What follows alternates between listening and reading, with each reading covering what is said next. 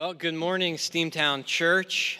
Good morning online. It is awesome to be able to worship in person and online. And I give a shout out to Carlos there. Always blessed when you're on that drum thing back there. It's an awesome Sunday. Isaac and Melissa Newman, it's their last Sunday with us. It's not awesome because it's their last Sunday with us. It's awesome because we have one more chance to be together, and you guys have been so faithful to Steamtown Church. Love you guys. So following the sermon, we are going to pray over the Newmans as they're going to be moving to San Diego. Love you guys.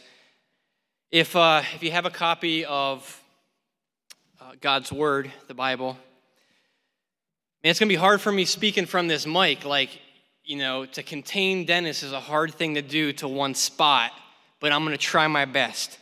So if you have a copy of the Bible, stay contained, and please turn with me to John chapter 3. The title of today's sermon is Nicodemus, the teacher who didn't understand. Now, I love this summer series where we've been able to have a number of preachers just share what God has been placing on their hearts. And so this Sunday is going to be no different. And so this Sunday, I couldn't help but think that I would love to teach on what I call my life verse. See, it's kind of cool, and not cool at the same time. In Christian circles, sometimes you'll hear this language yo, what's your life verse? Like since you accepted Christ as your Savior, what's the verse that you keep coming back to over and over and over again? It defines your life. It has changed you forever. And for me, the verse that has spoken to me in a very special way is John chapter 3 and verse 16. Now, I happen to also pick a verse that is also one of the most famous verses that exists, John 3:16. So how many of you have ever seen those crazy people who hold up John 3:16 signs? You ever see those crazy people?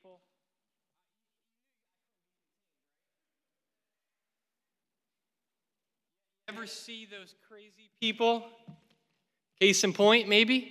Case in point, you ever see those crazy people who hold up John 3:16 at sporting events and political rallies and wherever and whenever they can get a chance, okay? But even crazy people can have life verses, right? And so I'm holding up a piece of cardboard with John 3:16. And John 3:16, what it says is this: For God so loved the world that he gave his one and only Son, that whoever believes in him shall not perish, but check this out, have everlasting life. So that's my life verse. And this morning, what I'd like to do is I would like to look at the greater context of John chapter 3 to see why this verse is placed where it is in the Bible. So look with me at the book of John, starting in verse 1. Verse 1 reads, John chapter 3 and verse 1. Now there was a Pharisee, a man named Nicodemus, who was a member of the Jewish ruling council. That would be the Sanhedrin. So in verse 1, we meet this guy. And even if you don't know what a Pharisee is, even if you don't know what the Jewish ruling council is, you could quickly conclude from a casual reading of John chapter 3 that this guy's no joke, that Nicodemus is not an ordinary man in society. Verse 1 makes it clear that he was a Pharisee. Now check this out. That means that this guy, by the time he was a teenager, there was only a few thousand Pharisees in all of Israel. That by the time he was a teenager, he would have had the entire Old Testament memorized. He would have known the 613 laws of Moses, the mitzvot.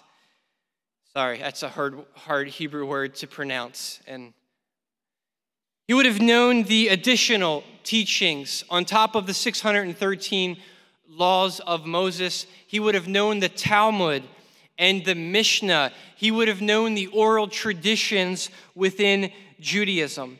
Verse 1 says that Nicodemus was a Pharisee, that when you would see a Pharisee, you would conclude that that individual, that man in Jewish society was a good man. He was a respectable man. He was a religious man who was an expert in the law. Now, before we get to Jesus in this narrative, it is important to realize that the Pharisees were enemies of Jesus.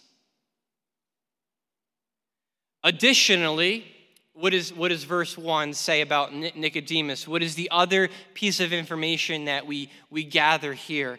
It says Nicodemus was not only a Pharisee, but he was a member of the Jewish ruling council called the Sanhedrin. If this existed in America today, it would mean that 70 individuals who were referred to as judges in society would serve on the Supreme Court. This was like the Supreme Court in Israel, the highest governing authorities in the land.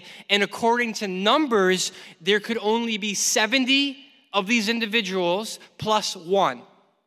So 71 individuals made up the Sanhedrin, and that goes back a chain of tradition all the way to Moses. These individuals were the authority on the land. They had criminal authority within Israel. They had civil authority. They had ceremonial authority. That was their jurisdiction. Now, the Sanhedrin, the Pharisees would have been the minority in the Sanhedrin. Most within the Sanhedrin were called Sadducees, and there were a few rich aristocrats who some of them, because they were so wealthy, they paid to play. You know what I'm saying? So the Sanhedrin was made up of mostly Sadducees, a few of them were Pharisees, and there were a few aristocrats. See, the text makes it clear right from the gate that this Nicodemus was not an ordinary man.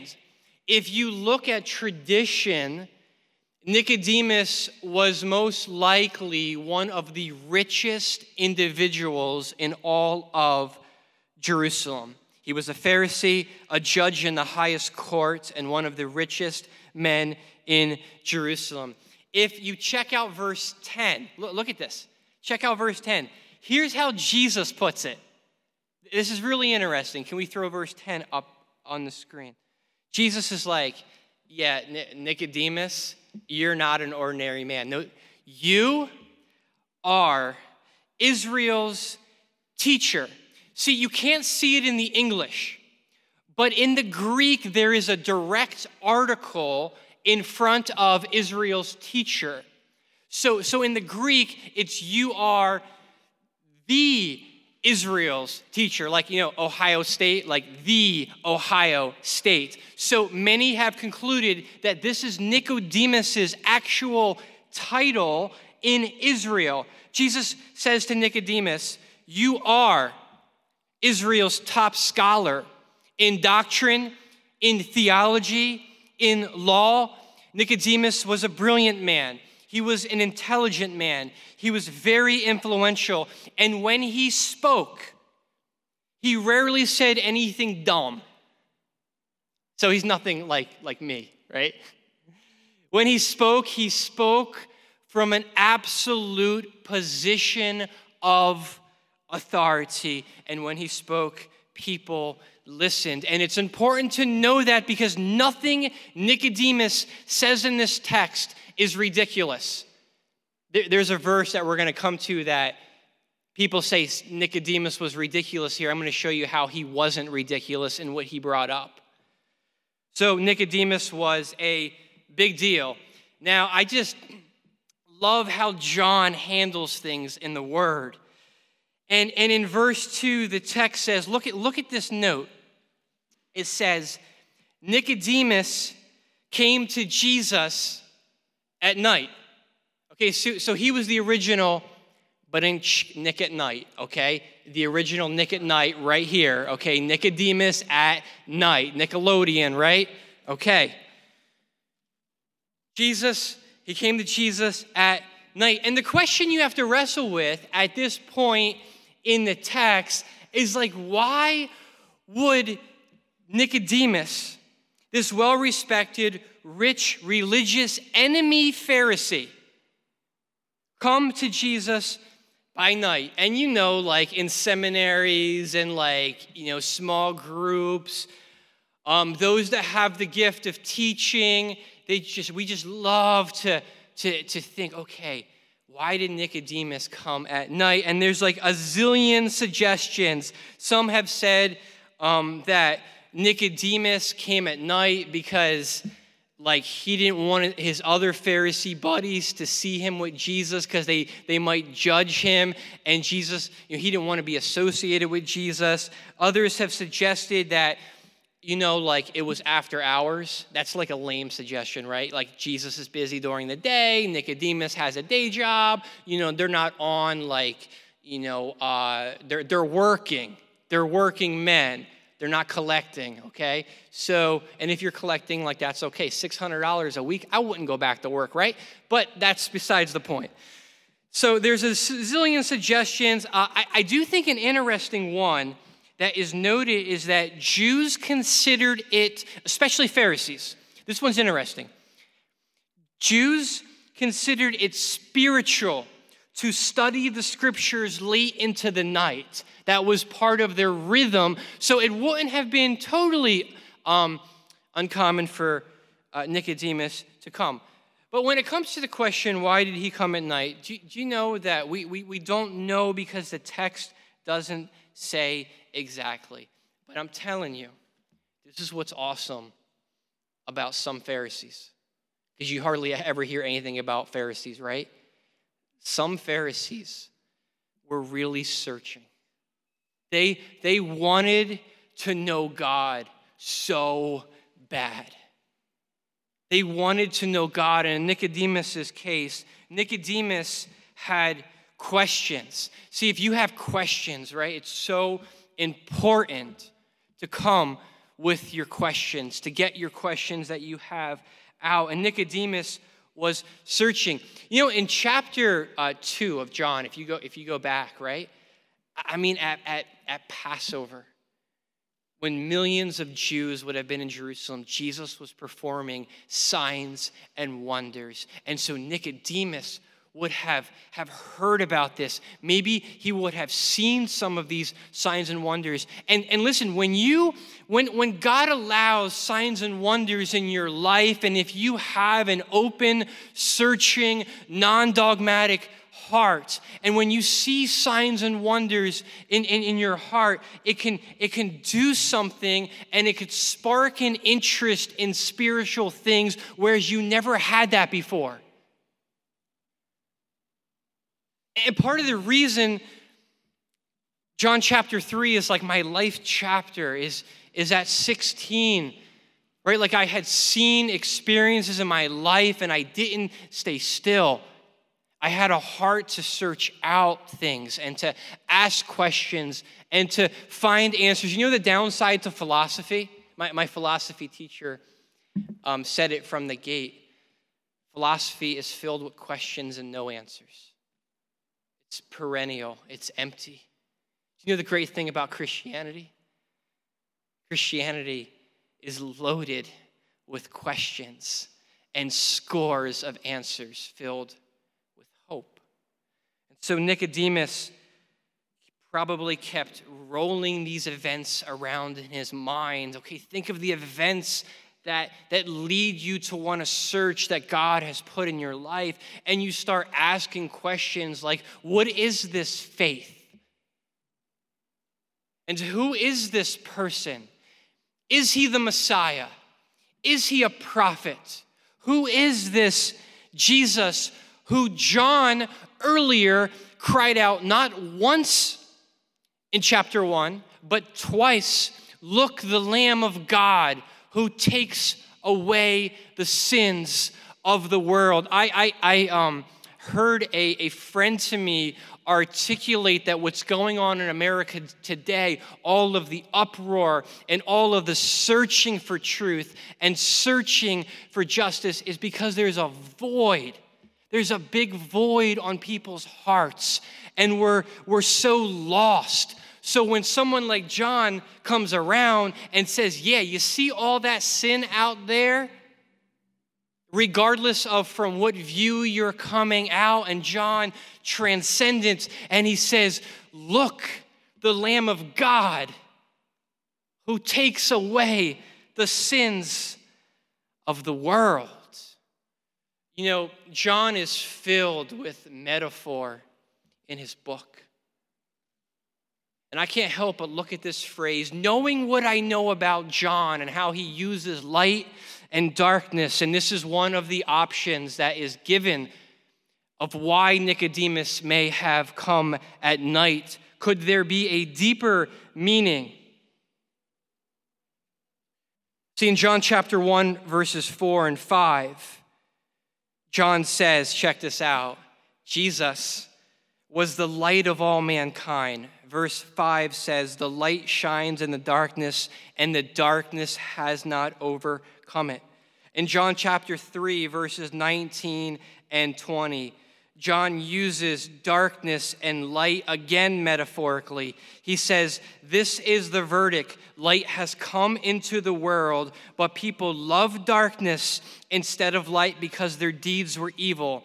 Verse 20 says, everyone who does evil hates the light and will not come into the light for fear that their deeds will be exposed. And Nicodemus, in the midst of metaphors in chapter 1 and in chapter 3, he notes something that we have no idea why he includes in the text because he doesn't give it. Could it be, knowing John, that the deeper meaning could be here, that Nicodemus came by night literally, but in darkness spiritually.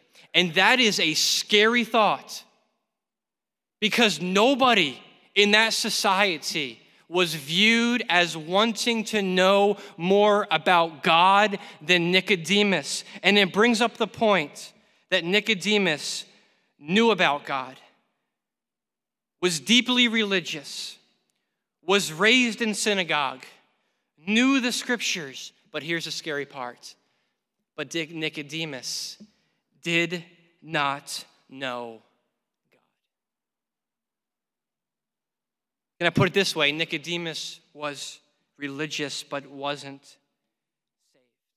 The text says, and maybe for all of the reasons I listed out, Nicodemus came to Jesus at night. Now look at verse 2. Nicodemus said to him, I must note, check out his self-confident assertion here. He says to him, Rabbi, we the Pharisees, we the Sanhedrin, we the upper religious class. Do you see the holier than thou confident assertion, the religiosity? We know stuff. We know things. We've been like we have the entire Old Testament memorized, right? We know that you are a teacher from God, for no one could perform the signs you are doing if God were not with him.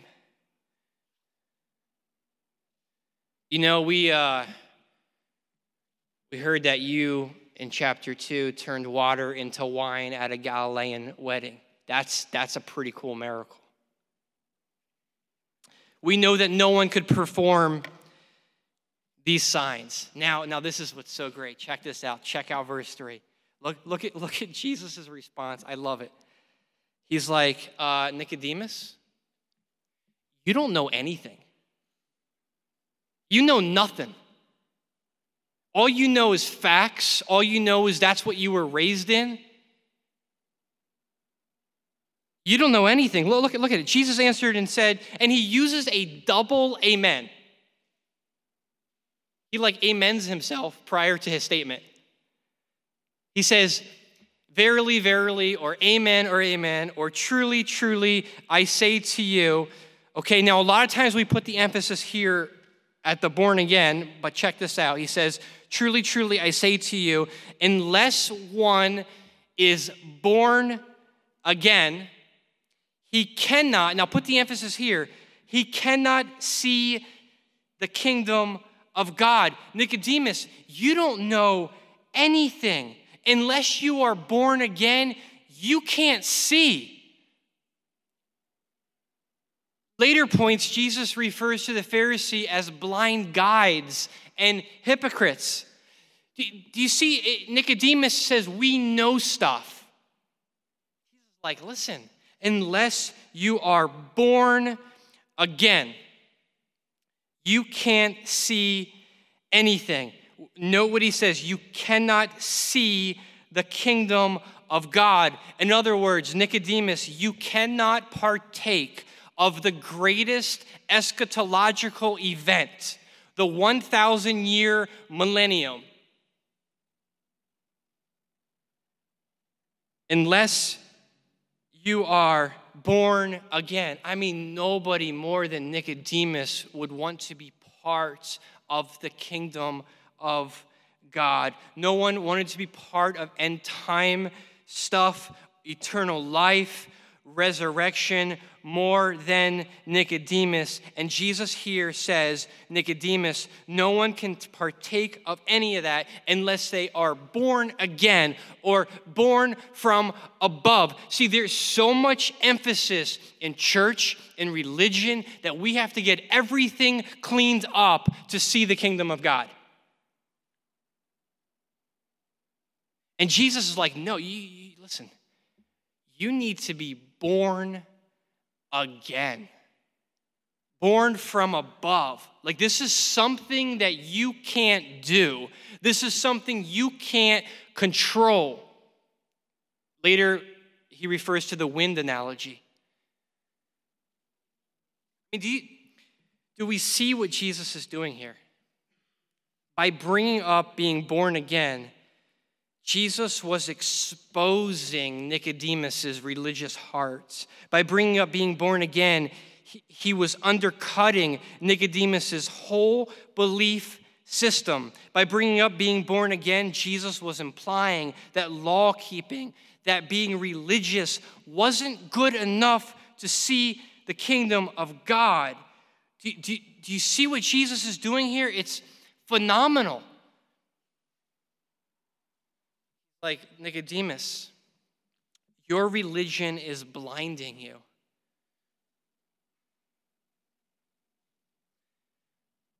Part of the reason that these verses, my life verses in here, right, resonate so much with me is because you're raised in something your entire life and you never question anything.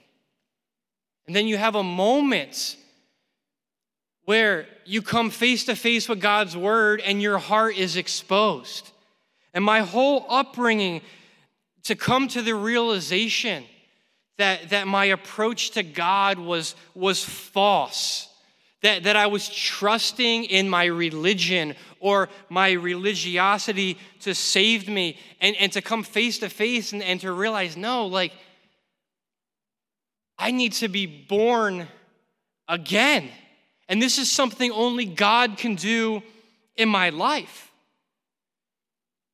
See, a religious person does not always mean that they are a person of faith. Jesus is like, Nicodemus, listen, big difference. It's a big difference. You need to be born again or reborn or born from above. And then brilliant, intelligent Nicodemus comes back with a nice counter here. Check it out. Nicodemus says to Jesus, look at verse 4. So what you're saying to me, Jesus, look at where his mind goes. I have to start my life all over again. Because he undercut his 65 years of religious tradition. See, people poke fun at Nicodemus here like he doesn't get what Jesus was saying in verse 3. No, he got exactly what Jesus was saying. He's like, Jesus, well, what you're saying is I have to abandon my tradition. I have to abandon that which I was raised in from a youth. How can a man do that? That's what he's saying in verse 4. How can a man start all over again? Verse 4 says, Nicodemus says, how can someone be born again when they are 65 years old? And then he gets a bit sarcastic, probably humorous, and knowing Jesus, they probably had a laugh together at this moment, where Nicodemus says, surely they cannot enter a second time into their mother's womb to be born. He got exactly what Jesus was saying. The problem in Nicodemus' thinking is he was still thinking in terms of something he needed to do on earth, not something that needed to be done from heaven to earth. Nicodemus is thinking of things physically. Jesus is talking about being born again spiritually. Now, check out verse 5. Jesus answered that with this. Nicodemus, I see that I'm going to need to go to the Old Testament scriptures for you, and for you I will do that. Jesus says, verily, verily, I tell you. Think of this conceptual unity. Unless one is born of water and the Spirit, he cannot enter the kingdom of God. Unless one is born of water and Spirit, he cannot enter the kingdom of God. If you notice in verse 3, Jesus says, unless one is born again, he cannot see the kingdom of God. Here he adds this water. What is this water here that he's referring to? And there's two classical interpretations given. One interpretation is that Jesus is referring to water baptism. That's not what Jesus is talking about here at all. There is nowhere in the Bible that water can wash away sins. It's an interpretation that I've often heard in Christianity, which is almost equally ridiculous, is he's saying to Nicodemus, Nicodemus, if you want to enter the kingdom of God, you need to be born of water. That's physical birth. Come on, man. And Spirit, that's spiritual birth. I think that's a ridiculous argument. See, what Jesus is doing here is he's like, Nicodemus, I want to remind you of something. I want to take you back to the Old Testament to remind you what I'm talking about here. And he takes Nicodemus back to a very famous Old Testament passage. I'm going to throw it up on the screen. I'm going to read it, and then I'm going to comment on it. He's referring to Ezekiel chapter 36, verse 25 and 27. Ezekiel 36 reads, I will sprinkle clean water on you, and you will be clean. I will cleanse you from all your impurities and from all your idols. Verse 26, I will give you a new heart and a new spirit in you. I will remove from your heart of stone and give you a heart of flesh. And verse 27, I will put my spirit in you and move you to follow my decrees and be careful to keep my laws. And Jesus is like, Nicodemus, do you remember the valley of dry bones? There was nothing those bones could do to add new life, to add flesh. God had to resurrect those bones. And in Ezekiel 36, it references water and a new heart and a new spirit as something that God does, not something that man does. And Nicodemus, that's what I'm talking about here. You need to be born again.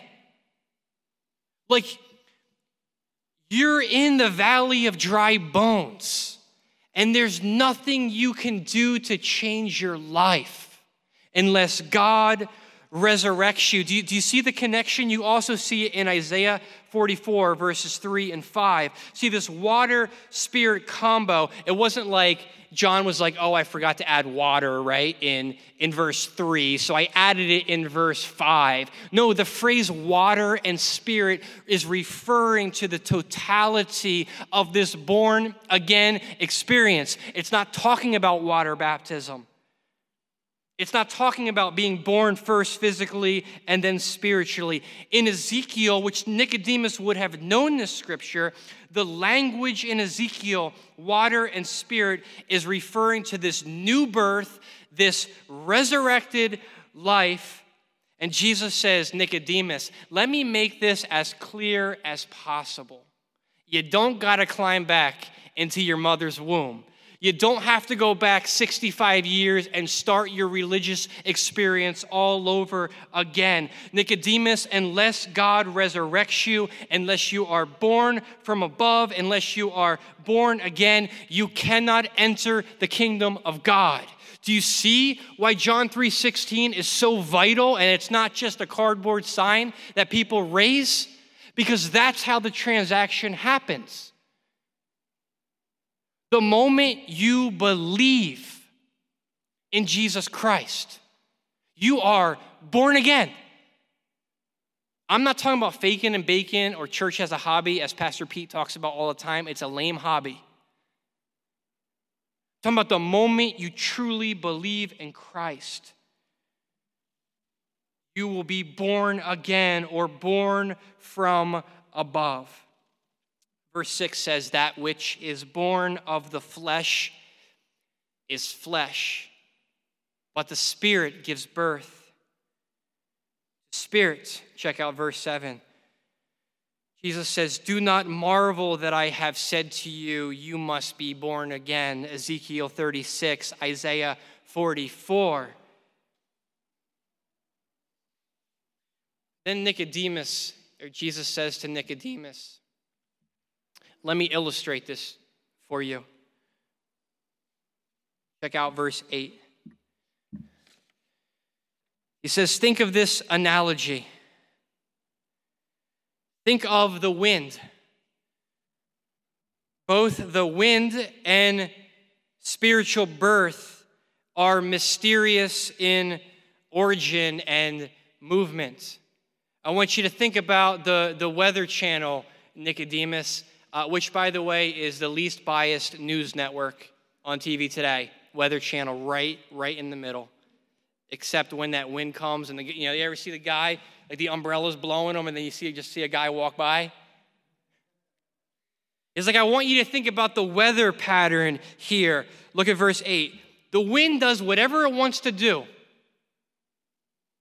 I was reminded of that. Pastor Pete brings this experience up all the time. We were camping together, and this wind that did whatever it pleases decided that it wanted to soak me with water that's laying in this camper awning deal, the wind came and went all over me and everything I was proposing to Pete about how we should plant Steamtown Church, to which he replied, I think that's what God thinks of our strategy.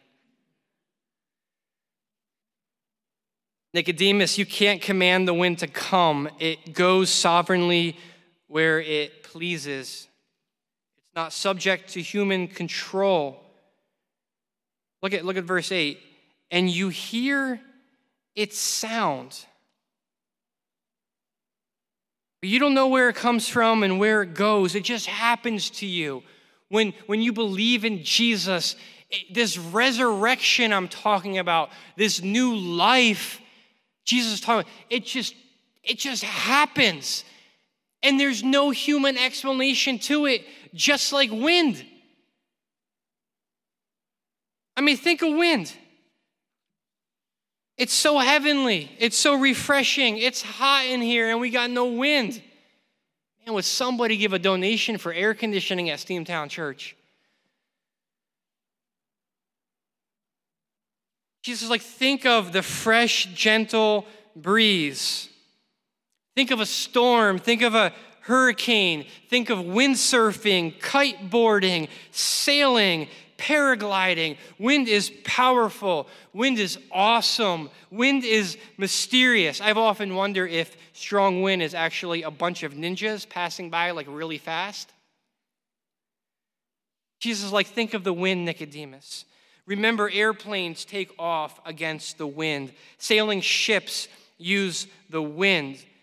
On the planet Neptune, winds can reach up to 1,500 miles per hour. Really smart guys and girls have said that. Think of the sound of wind. Think of President Donald Trump's hair flying in the wind as he's speaking in Old Forge. Wind is awesome. Wind is powerful. Wind is mysterious. And Jesus is like, the moment you believe in me, that's what being born again is like. It's awesome. And that's what happened in my life at 16.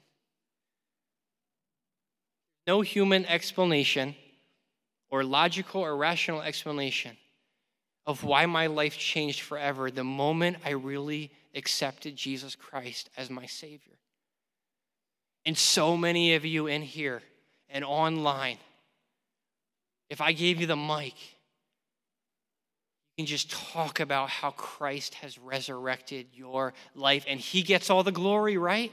He gets all the glory. Jesus is like salvation. Being born again, the grace of God is a wind which always keeps blowing in the believer's life. It's something you never get over. It's always refreshing. What an incredible analogy. In the writings of John, this is cool. He uses the phrase, the word born, 28 times. 16 of these refer to the new birth. 6 of the references to the new birth are in John's gospel, and 10 are in 1 John. So he continues this language. I'm going to read John 1, 12 and 13, because it's just such a cool verse to remember. But to all who did receive him, who believed in his name, he gave the right to become children of God, who were born, not of blood, nor of the will of the flesh, nor of the will of man, but of God. Such an awesome verse to read. And you're like, at this point, man, Nicodemus just got taken in a Bible debate. So what's Nicodemus going to say next?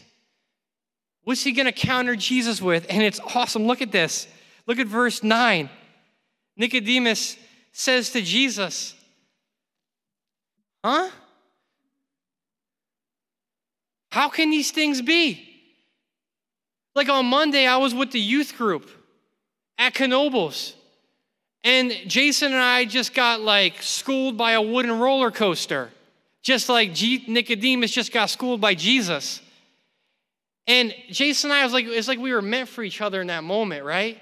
And like he looked at me with these freaked out eyes. If you have not seen his video of him on that roller coaster, incredible video.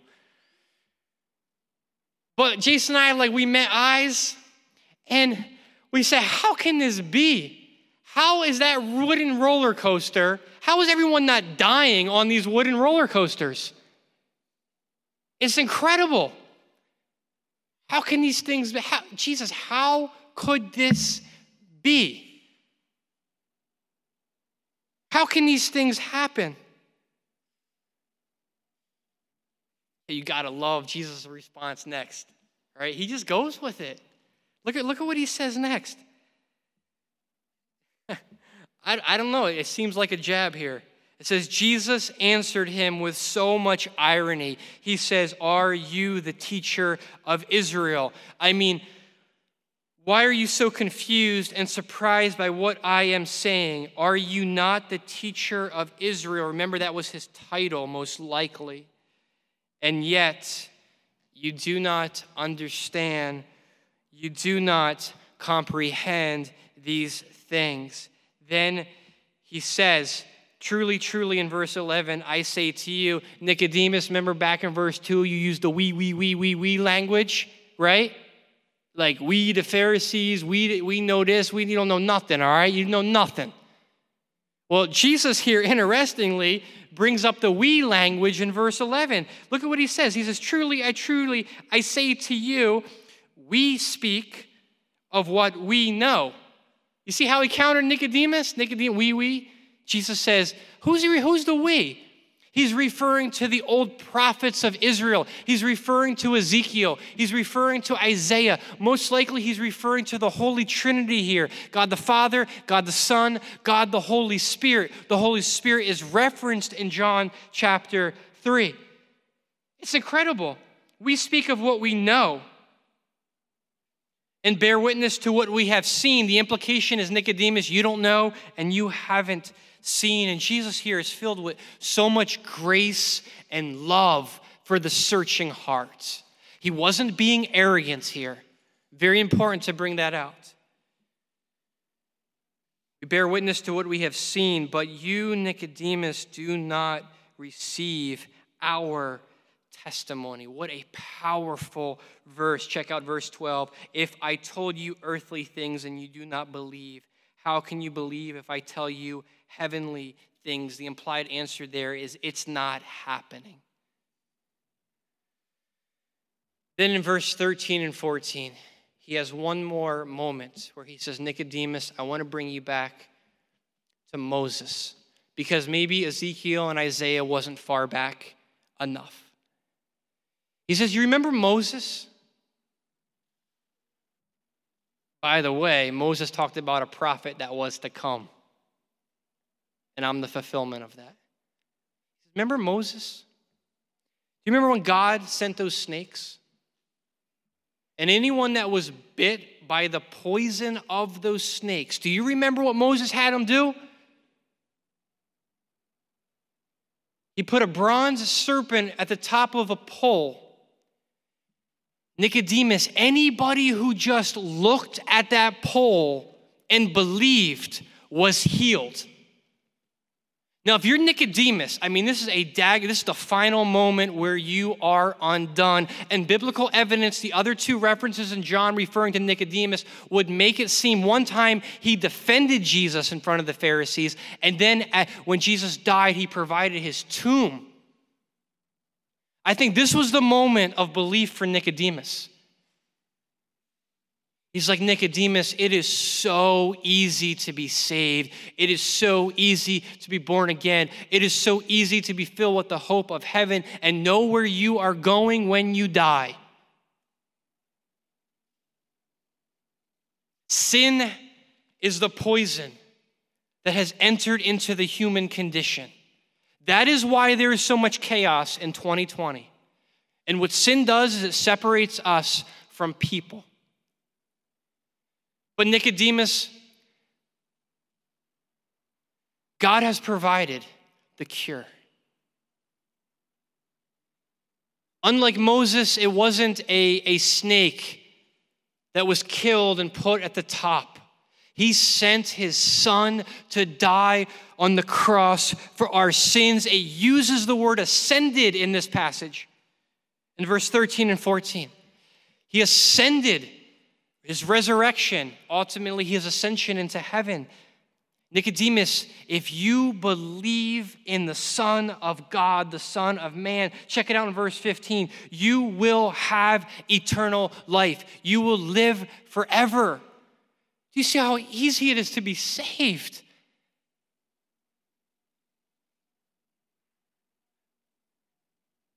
I had a friend this morning.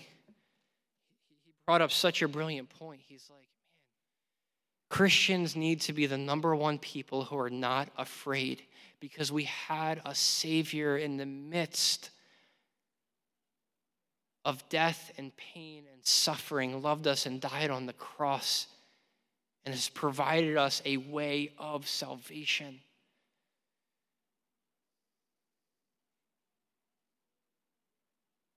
Nicodemus says, how can these things be? How can these be? And then most believe by verse 16, we leave the story. We leave the story and we get what's called the legal answer or the technical answer to what it means to be born again or how that transaction happens. John says this, for God so loved the world that he gave his only Son, that whosoever, anyone, rich, poor, broken, prideful, anyone, even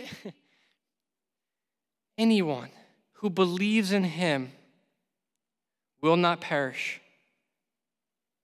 have everlasting life. And with this I close. One day,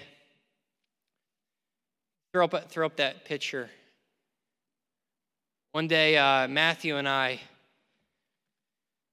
were in, this is a picture taken in Lockport, New York. And it's a seaport village or town. And Matthew and I were walking across this bridge, and we stumbled upon, at the time, there's all these locks. That, you know how people put locks on bridges, okay? So we stumbled upon this John 3:16 padlock. And for some reason, I couldn't get out to Matthew how much that verse meant to me.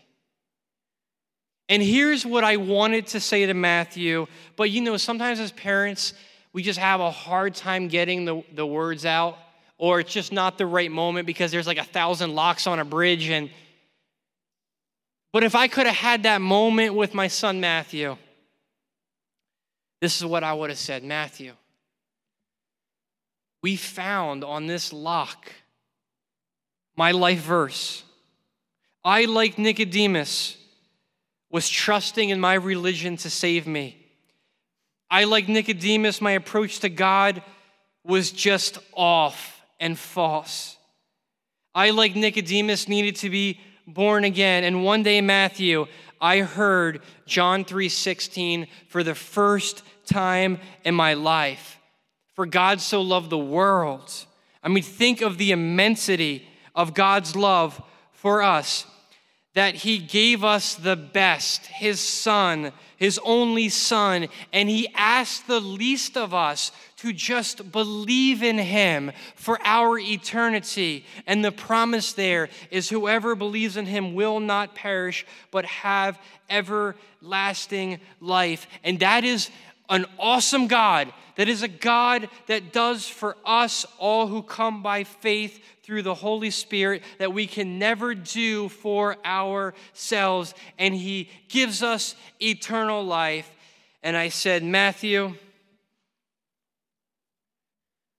Today we found this padlock in Lockport, New York. When I was 16, I opened it and I found God and I found peace and I found hope.